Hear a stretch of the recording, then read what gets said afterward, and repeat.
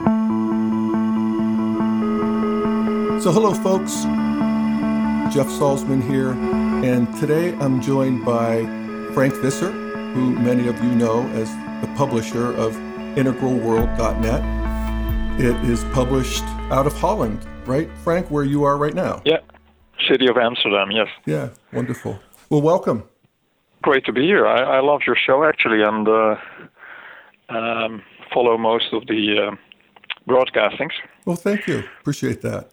And I follow your blog as well. Integralworld.net is subtitled An Independent Forum for a Critical Discussion of Integral Philosophy of Ken Wilber.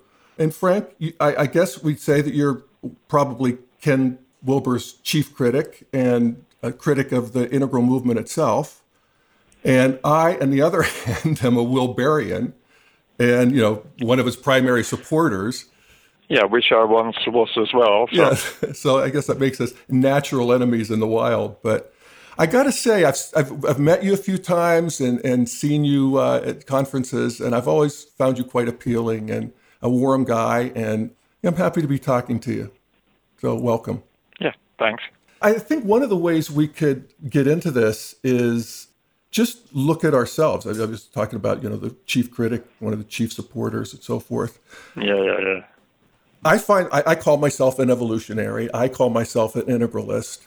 I describe myself in my blog as somebody who sees the animating power of evolution, that it's inside and out, that we're rising a geyser of emergence into a sacred world.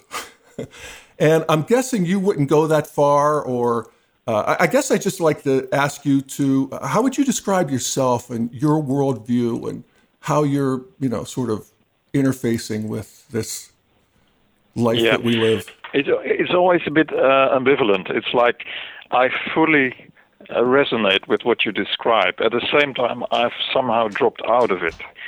And on a good day, I can still relate to the idea of like a cosmic evolution and a spirit behind everything, and the hope that it gives that things will work out and so on. On a bad day, or a good day, depending on how you look at it, I see different things, and I'm not so sure anymore, and I'm not necessarily unhappy with that. Mm-hmm. I start more doing research for myself, especially into evolutionary theory and the whole complicated field of that part of science, and that is so rewarding to me that I'm almost surprised by it, if you know what I mean. So I'm wandering a little bit into that field, and actually for a couple of years now, actually since the Darwin year, so that is 2008, I believe. So it lasts longer than I suspected in the beginning, and I still want to combine these two passions. That is where I'm in the middle, and somehow it's also a kind of role-playing, I sometimes think. So I play this role of the devil's advocate, and I still feel myself connected to the integral field. I could have walked away, of course. Yes. But that's not my nature, and some people perhaps are thinking, I wish he would have walked away, but... Yeah, you can never please anybody. Well, everybody at the same time. You can never please everybody, that's for sure. Yeah, so I don't know where that ends, but it could also be that in a couple of years I'm done with this, and I'm become more positive in my writings or in my expressions. Yeah, well, let's talk about that thing that you described just now as, in some ways, taking you on another path or showing you another view, and that is this, your studies of evolution and just how that lit you up in a different way, or attracted you in a different direction. Yeah. The appeal was like the view I had in the past, that I absorbed Wilber in the 80s and the 90s, and every year there was a book, and I really had time to digest it, and that was really coloring my whole view of the world. As I said, it was a hopeful view. It was like there's a ladder, and there's a climber and a view, and the more you climb, the more you see, and it all made perfect sense. Then in the years of after 2000, when the articles kept coming in and I kept publishing stuff, I still had that idea, but I was also like curious about opposing views. And the point is that I think you get stronger when you can engage your opposing views. There's no way out of that. Otherwise, you create a bubble and you just repeat what you already think, and that's not very fruitful to me. So there came a point when I was stepping over to the dark side, so to speak. I was so immersed in all this critical writing that I took up that role to become a focus for it. And that's basically now the reputation that this website has received, Integral World. Mm-hmm. I must say that I always am a bit surprised by people who say, well, that is just a junkyard of, Wilbur bashing or whatever.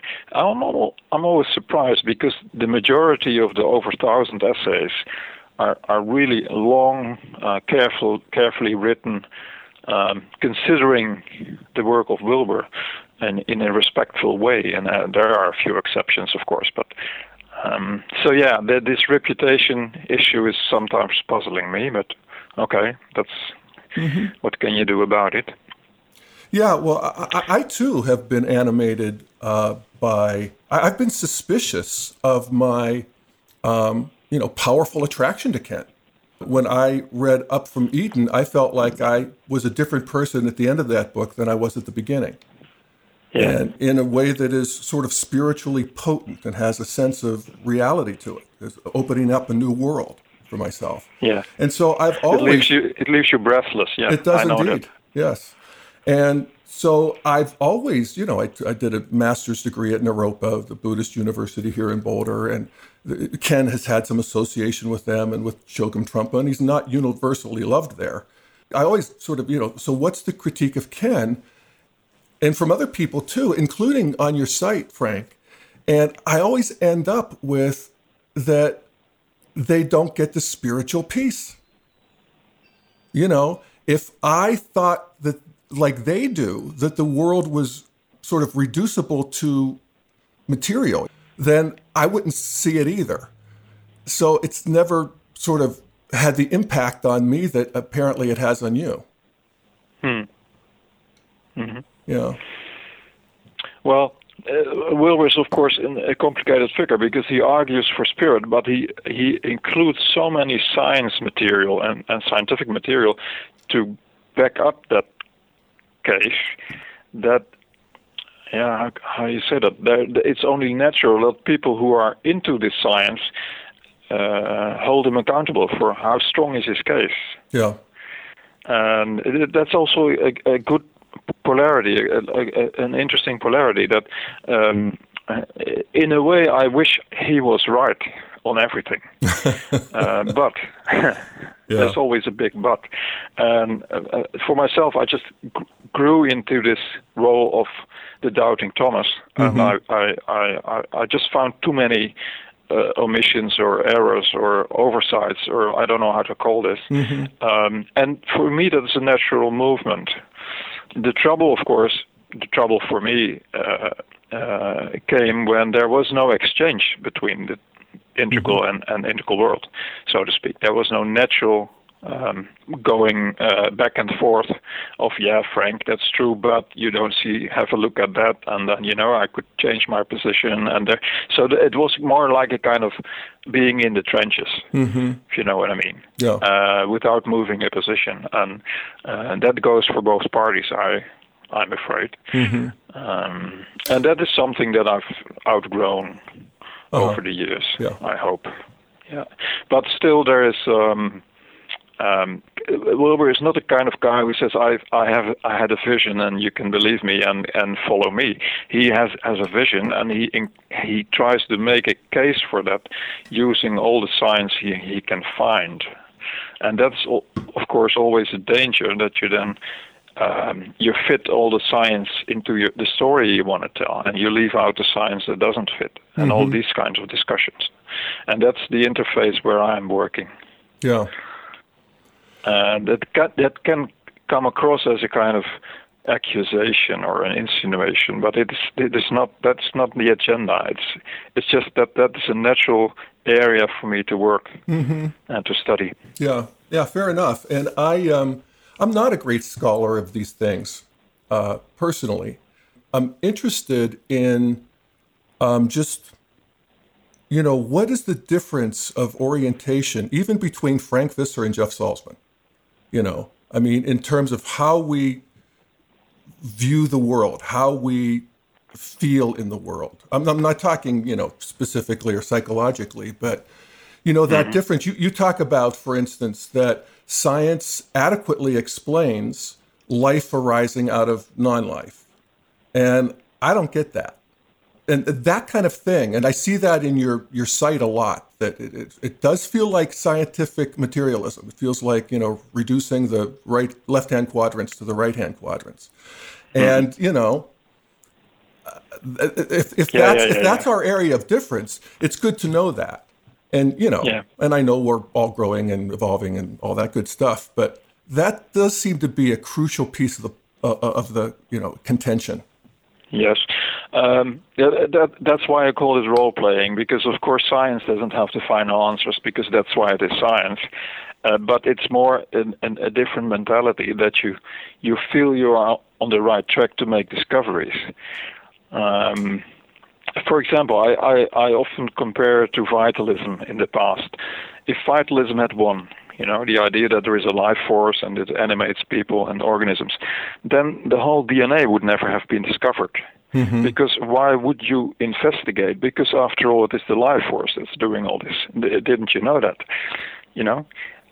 Or, for example, Sheldrake's idea of the fields, morphogenetic fields.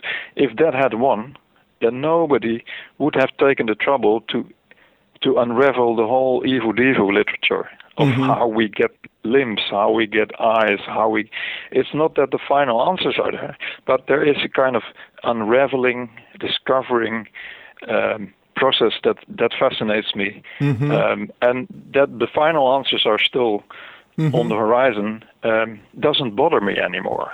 Where in the more religious view, where I inhabited that for 20 years, you are still opting for the final answers, more or less. And science is then often a kind of disturbance, or it's nice if science supports you, but your vision is your vision, and that's a different.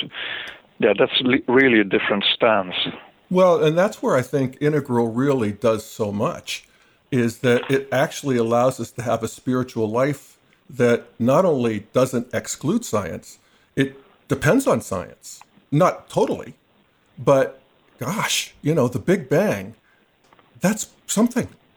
There's a spiritual myth in the best sense of the word there that is actually verified by science, but yet it doesn't reduce us to any kind of a mythic intelligence, but it also doesn't wring out the intelligence. I think it allows a new understanding and apprehension of and relatedness to the loving intelligence that is, just part of the fabric of the universe, of the cosmos.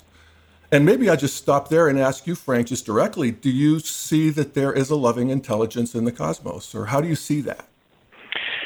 I won't go that far. No. Okay. So, for example, I finished a book last week about the discovery of the atoms, the elements, and that is a whole a kind of detective story where there's this guy Fred Hoyle, the astronomer, who is credited with finding out that these elements were all burned in the inside of stars, that it exploded. The story, the supernovas. So I knew this from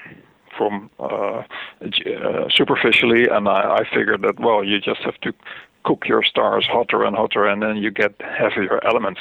It turned out that it was such a complicated process there. There turned out to be 7 different processes that created 7 different groups of elements. This whole unraveling and stubborn investigation would never have been undertaken if your idea was that, now I quote Wilbur, that in the sequence of the elements you see emergence and you see a kind of novelty, a creative advance into novelty, and you see it transcend and include. It's all true, but it doesn't explain anything. It's description. It's not a disclosing of what really drives it. Well, it may be a disclosing of the interior dimension of what is driving it. That is not. Yeah, and that's where you cross a line. Yeah, I agree. Because whatever this guy Fred Hoyle found never necessitated that hypothesis of a spiritual interior, and that's basically where, the parting of the ways probably between the scientific. Science never requires a spiritual interior. Yeah, true. I mean, that's not their job. I know, but it's also not a nagging feeling that something is missing. I mean, when the sun is shining and burning up the hydrogen and the nuclear fusion, it's not that if you would only say that there is a spirit in the sun, then something else would be explained that you now cannot explain. You know what I mean? Of course it is. To my knowledge, that is never the case. Well, I think it is. If I see a natural phenomena, I think the whole thing's enchanted, Frank. The whole world. And it's something that it absolutely adds to supernovas, to eclipses, to me. And I can't prove it or talk you into it, but, to take that out of the equation for me would be a radical diminishment of my life. Mm-hmm. Yeah, sure. I can understand. But then you're mixing science and religion. Well, that's the integral project. Yeah, you're integrating. You're integrating. You think you're integrating it, but there's danger of mixing as well. Well, of course there is. There's danger of mixing, but there's also fruit to be had by the integration. It's a messy process, and I mean, you and I are in the middle of it in this moment in a certain way. Yeah, but a scientist will never say.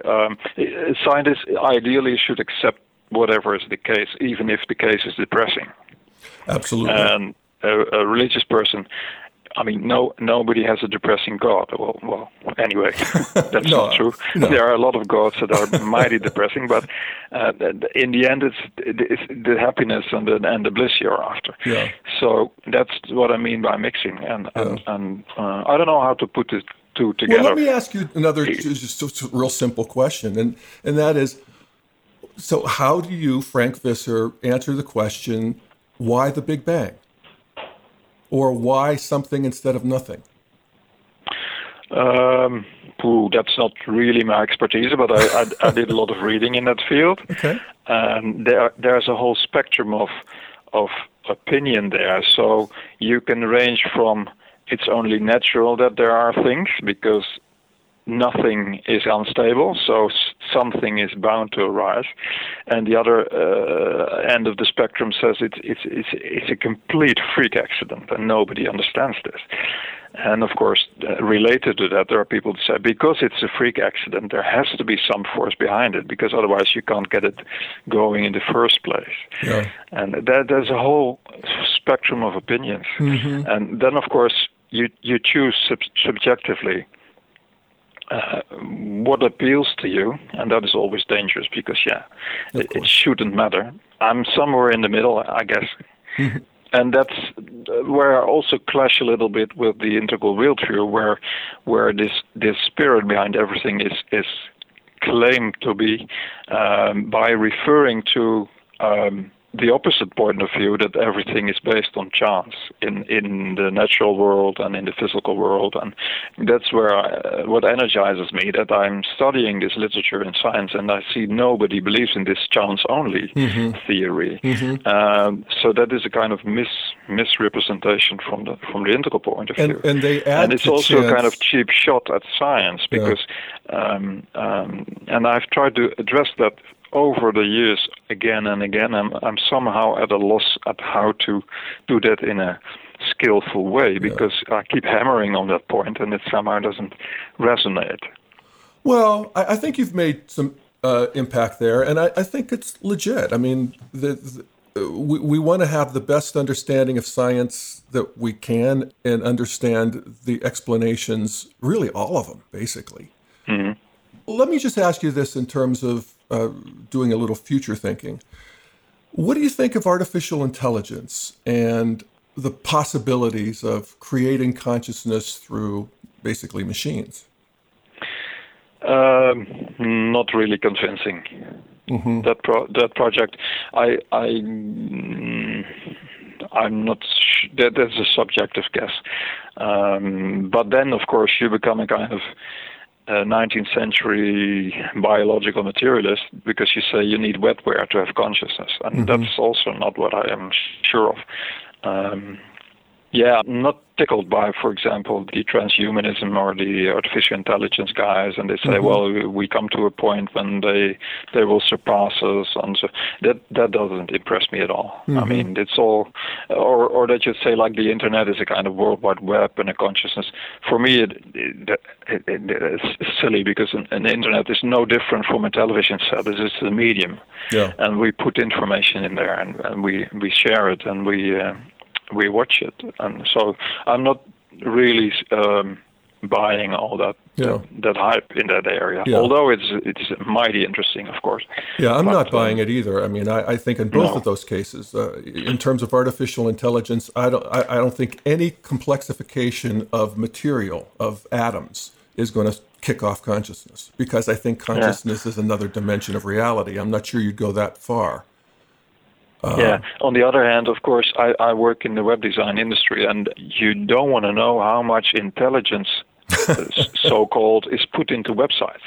And they recognize you when you log in, and they say, hi, Jeff, how is your day? And you log out, and they remember your settings.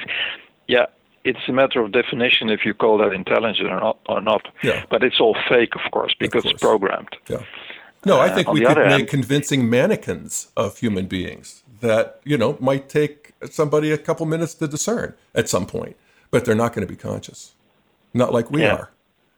I mean, that's my view. I mean, I may be wrong, but that's my view. And then also in terms of the internet being a consciousness, and I think this is where Ken's teachings help us, holons are conscious, not, conglomerations of holons. Yeah. Somehow I have the idea that this whole holon theory has stranded somewhere, because on Integral World for years we had these discussions about holons, and Andy Smith was writing about a different view of the Integral model and the role of artifacts and so on, and that somehow stopped in 2004 or 5. But that was a fascinating subject in itself, but it somehow didn't get to completion or something. I don't know. Is there something some piece of that thesis or theory that you want to offer in this moment, or? Not really, no. That's too long ago, but somehow the division between conscious holons and non-conscious ones was a bit artificial to me. On the other hand, we clearly make artifacts that are not conscious, and on the other hand, we could say we are also like created by molecules or something. We are in a way also an artifact. So it became fuzzy at that moment for me. Yeah. But that's for the specialists to figure out. Absolutely. Godspeed on that project. So let me ask you, Frank, one of the things we do in the Daily Evolver is look at the world in terms of politics and, the evolution of, technology and consciousness and culture, however we want to define it. Yeah. So, there you are in the Netherlands, one of the most progressive countries on the planet, and you have a view of us in the U.S. here, and, what's on your mind these days? What's caught your interest? How are you seeing it? How I see the U.S.? Well, just the world. I mean, war and peace, rich and poor. Yeah. Culture. that, of course, is none of my expertise, but I'm really interested in it, and I always am glad if I can publish material on it on Integral World.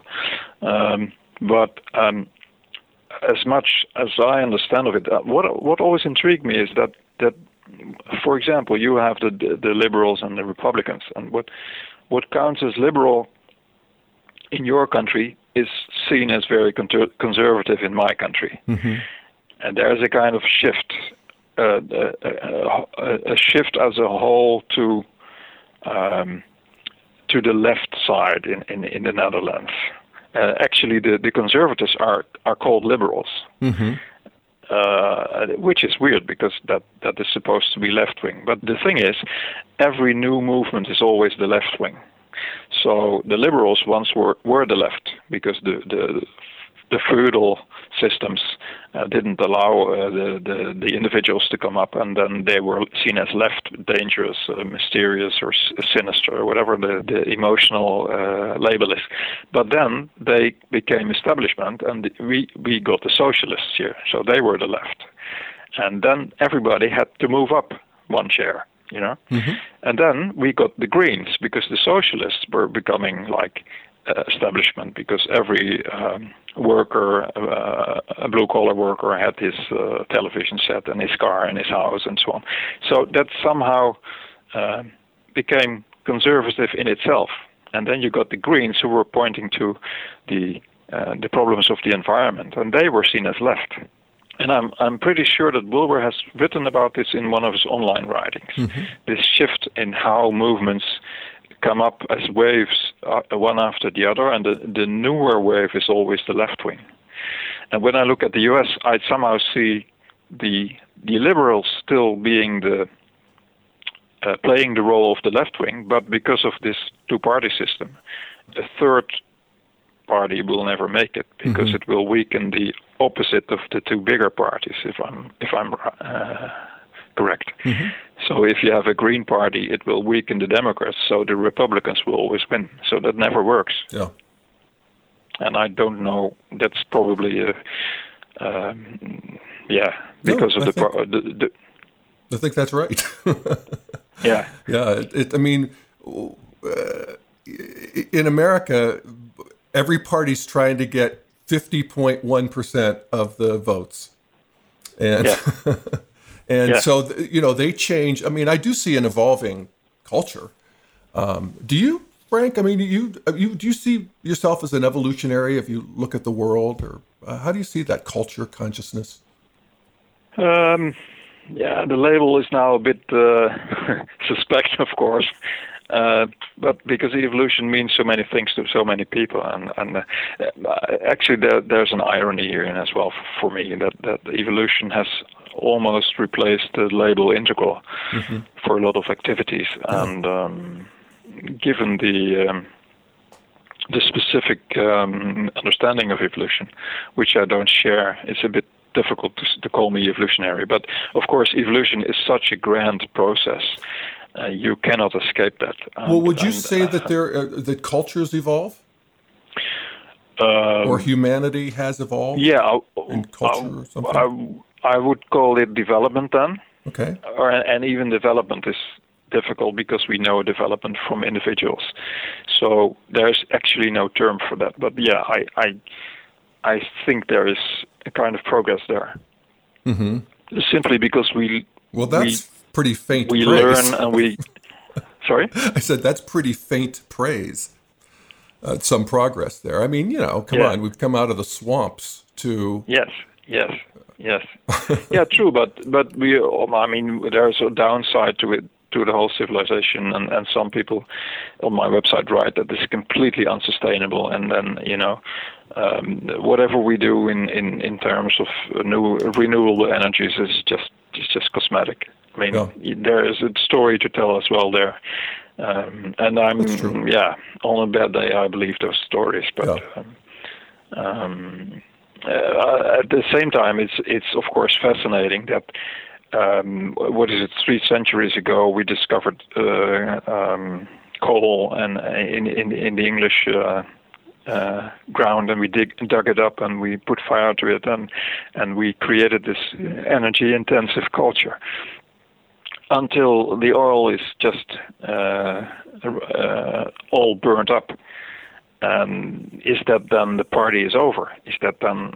I mean, it was a flash in the whole history and the whole evolution, and later the people will say, well, that was a period where there were human beings and they created all kinds of plastics, and we can steal these plastics and we put them in a museum. and that was that. Sometimes I have this pessimistic idea that we're in exciting times, but I wouldn't vouch for any 10 centuries ahead if it's still there. Yeah. Well, I guess I probably wouldn't either, but, yeah. I mean, this is where the sort of, I'll use the term loosely, spiritual dimensions of integral theory are helpful. I mean, that there is a creative advance into novelty, that the minds that need to solve the problems continue to get more complex, as the problems do. And I'm not saying we're going to go 10 centuries, but I bet on it, but there is, I mean, there's still a difference, because you say if there is such an advance and you feel there is a kind of spirit behind it, then of course you're safe, because then it will work out in the end. If you don't have that drive, which is my feeling, things can still progress, but you can always fuck it up mightily, and you can really deplete the world's resources and so on. And then where you stand with your spirit, and that can also happen. Mm-hmm. So the drive is very, very modest, and even then, I would say, look again, and perhaps especially in the biological world, perhaps we can do away with the notion of a drive, and actually, that's my conclusion also in the world of matter, that we can do away with that, we can do without it, and still, or even better, understand that world. Mm-hmm. That's wonderful in itself. I mean, we still don't know where it all came from, but at least we have a clearer look of what we see. Yeah. Well, and I also like what you said pretty early in the call here, where you were talking about on good days you see it one way, and on bad days you see it another, and those bad days may actually be good in the sense that they're more true. And I mean, what can we do but hold these various perspectives as best we can, even though they're, sort of mutually exclusive in a certain way, but that there are lots of possibilities that are in the field, and that's just part of apparently how God wants it to be. Mm-hmm. Apparently, yeah. We should be playful with all these positions, yes, of course, and not hold on to them too seriously. And of course, there's a whole common ground between the two positions where you want to have the best for the earth and humanity and all that lives. And I mean, even a humanist can, of course, consent to that. And then you don't even need to have a spirit behind everything. I mean, right. There's a common ground for, I believe, people with good intentions. Yeah. Well, it's not even, I mean, when you talk about human beings, I mean, part of what is such a turnoff to me about a more scientific materialist view, which I'm not necessarily saying you are, Frank, here in this moment, but it's like, where's enthusiasm?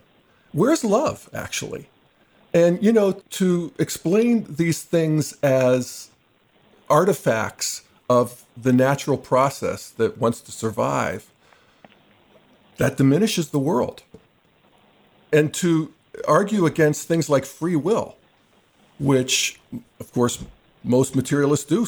E.O. Wilson, his crowning book, at however old he is, argues against free will. Some do, Sam some Harris, don't. Yeah. Where are you at with that? Well, you can have the the illusion that you have free will, or you can have the subjective feeling that you can choose. Yes. If you really go down into details and try to figure out what caused you to choose something, you probably don't know why something appeals to you and why you. For example, I in my study years, I changed from agriculture to psychology, and I was writing down the reasons to do it and not do it, and it was a long list of pros and cons. And in the end, I just thought, well, as it is now, can't get worse, so let's change, And then I changed to another study, but. Is that then free will, or is it a complete mess of emotions and values and your whole history? And then in the end, something becomes the tipping point, and then you go another way. Mm-hmm. I would lie to myself if I said there came a point when I knew I had to change or something. Mm-hmm. It's more messy than that. But of course, free will is a powerful idea, and it is the opposite of being a machine or being imprisoned by mechanical processes or something. Yeah. But that's never what we feel. Well, and I think it's true that we can look as deeply as we can look and see that free will does not reveal itself in the way that different psychological mechanisms may, but that doesn't mean it's not there just because the scientific method can't see it. I mean, it's and the subjective delusion of it is, that's, I guess, why even go there as an explanation? Just because there's no explanation in the right-hand quadrants, if you will. Yeah. Well, actually, Dennett, this arch defender of the behaviorism and Darwinism, he has a book called Freedom Evolves. Mm-hmm. So even there, he apparently can make a case for that in his materialistic worldview. But I know there are people, psychologists, who say, well, we've become so complex that we can actually think about different options before we act. Mm-hmm. And that, of course, is a complex feat of the mind, and that gives us the idea of freedom, at least that we can choose. Mm-hmm. So you can make a case there as well. Yeah. We all don't know the answers, but No, it's more the fascination that you share for finding out. No, that's true. So let's just turn our attention to what's next, Frank. What are you working on? What are you doing? Where do you see Integral World going? And how are you feeling about things? It's funny because this whole website started as it was a website created by a friend of mine, and it had 5 pages, and I was sending him articles, and he didn't have time to put them on, and he said, here's the website. Mm-hmm. So you put it on your own website. And when was this? What year was this? That was in 1997. Okay. Yeah.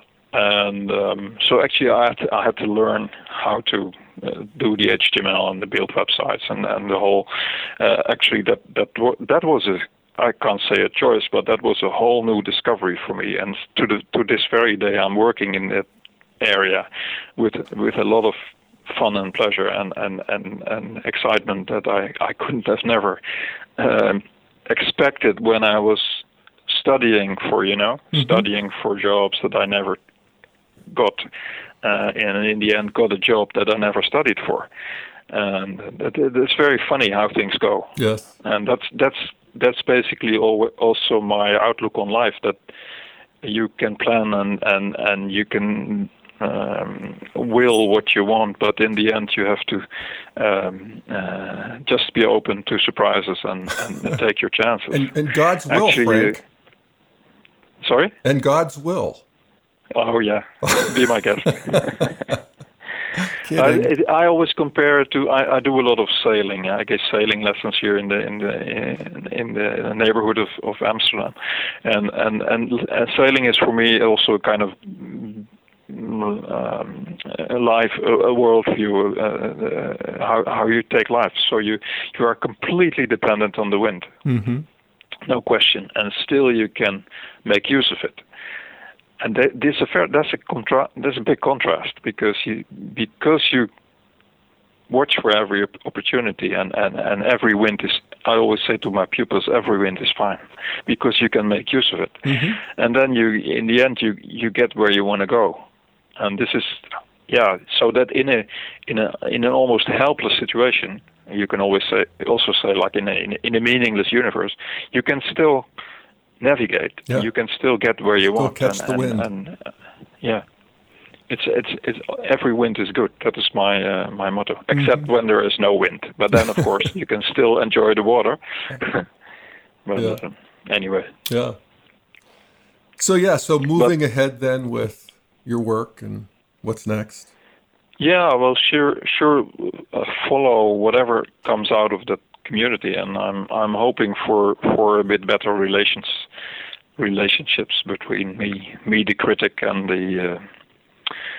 you the promoter. And I see this as role playing, and I could have easily switched roles if there had been another wind, so to speak, but it didn't work that way, and I don't know. Yeah. It's not planned, and it's not. You never know where you end. Well, this is how things work themselves out too.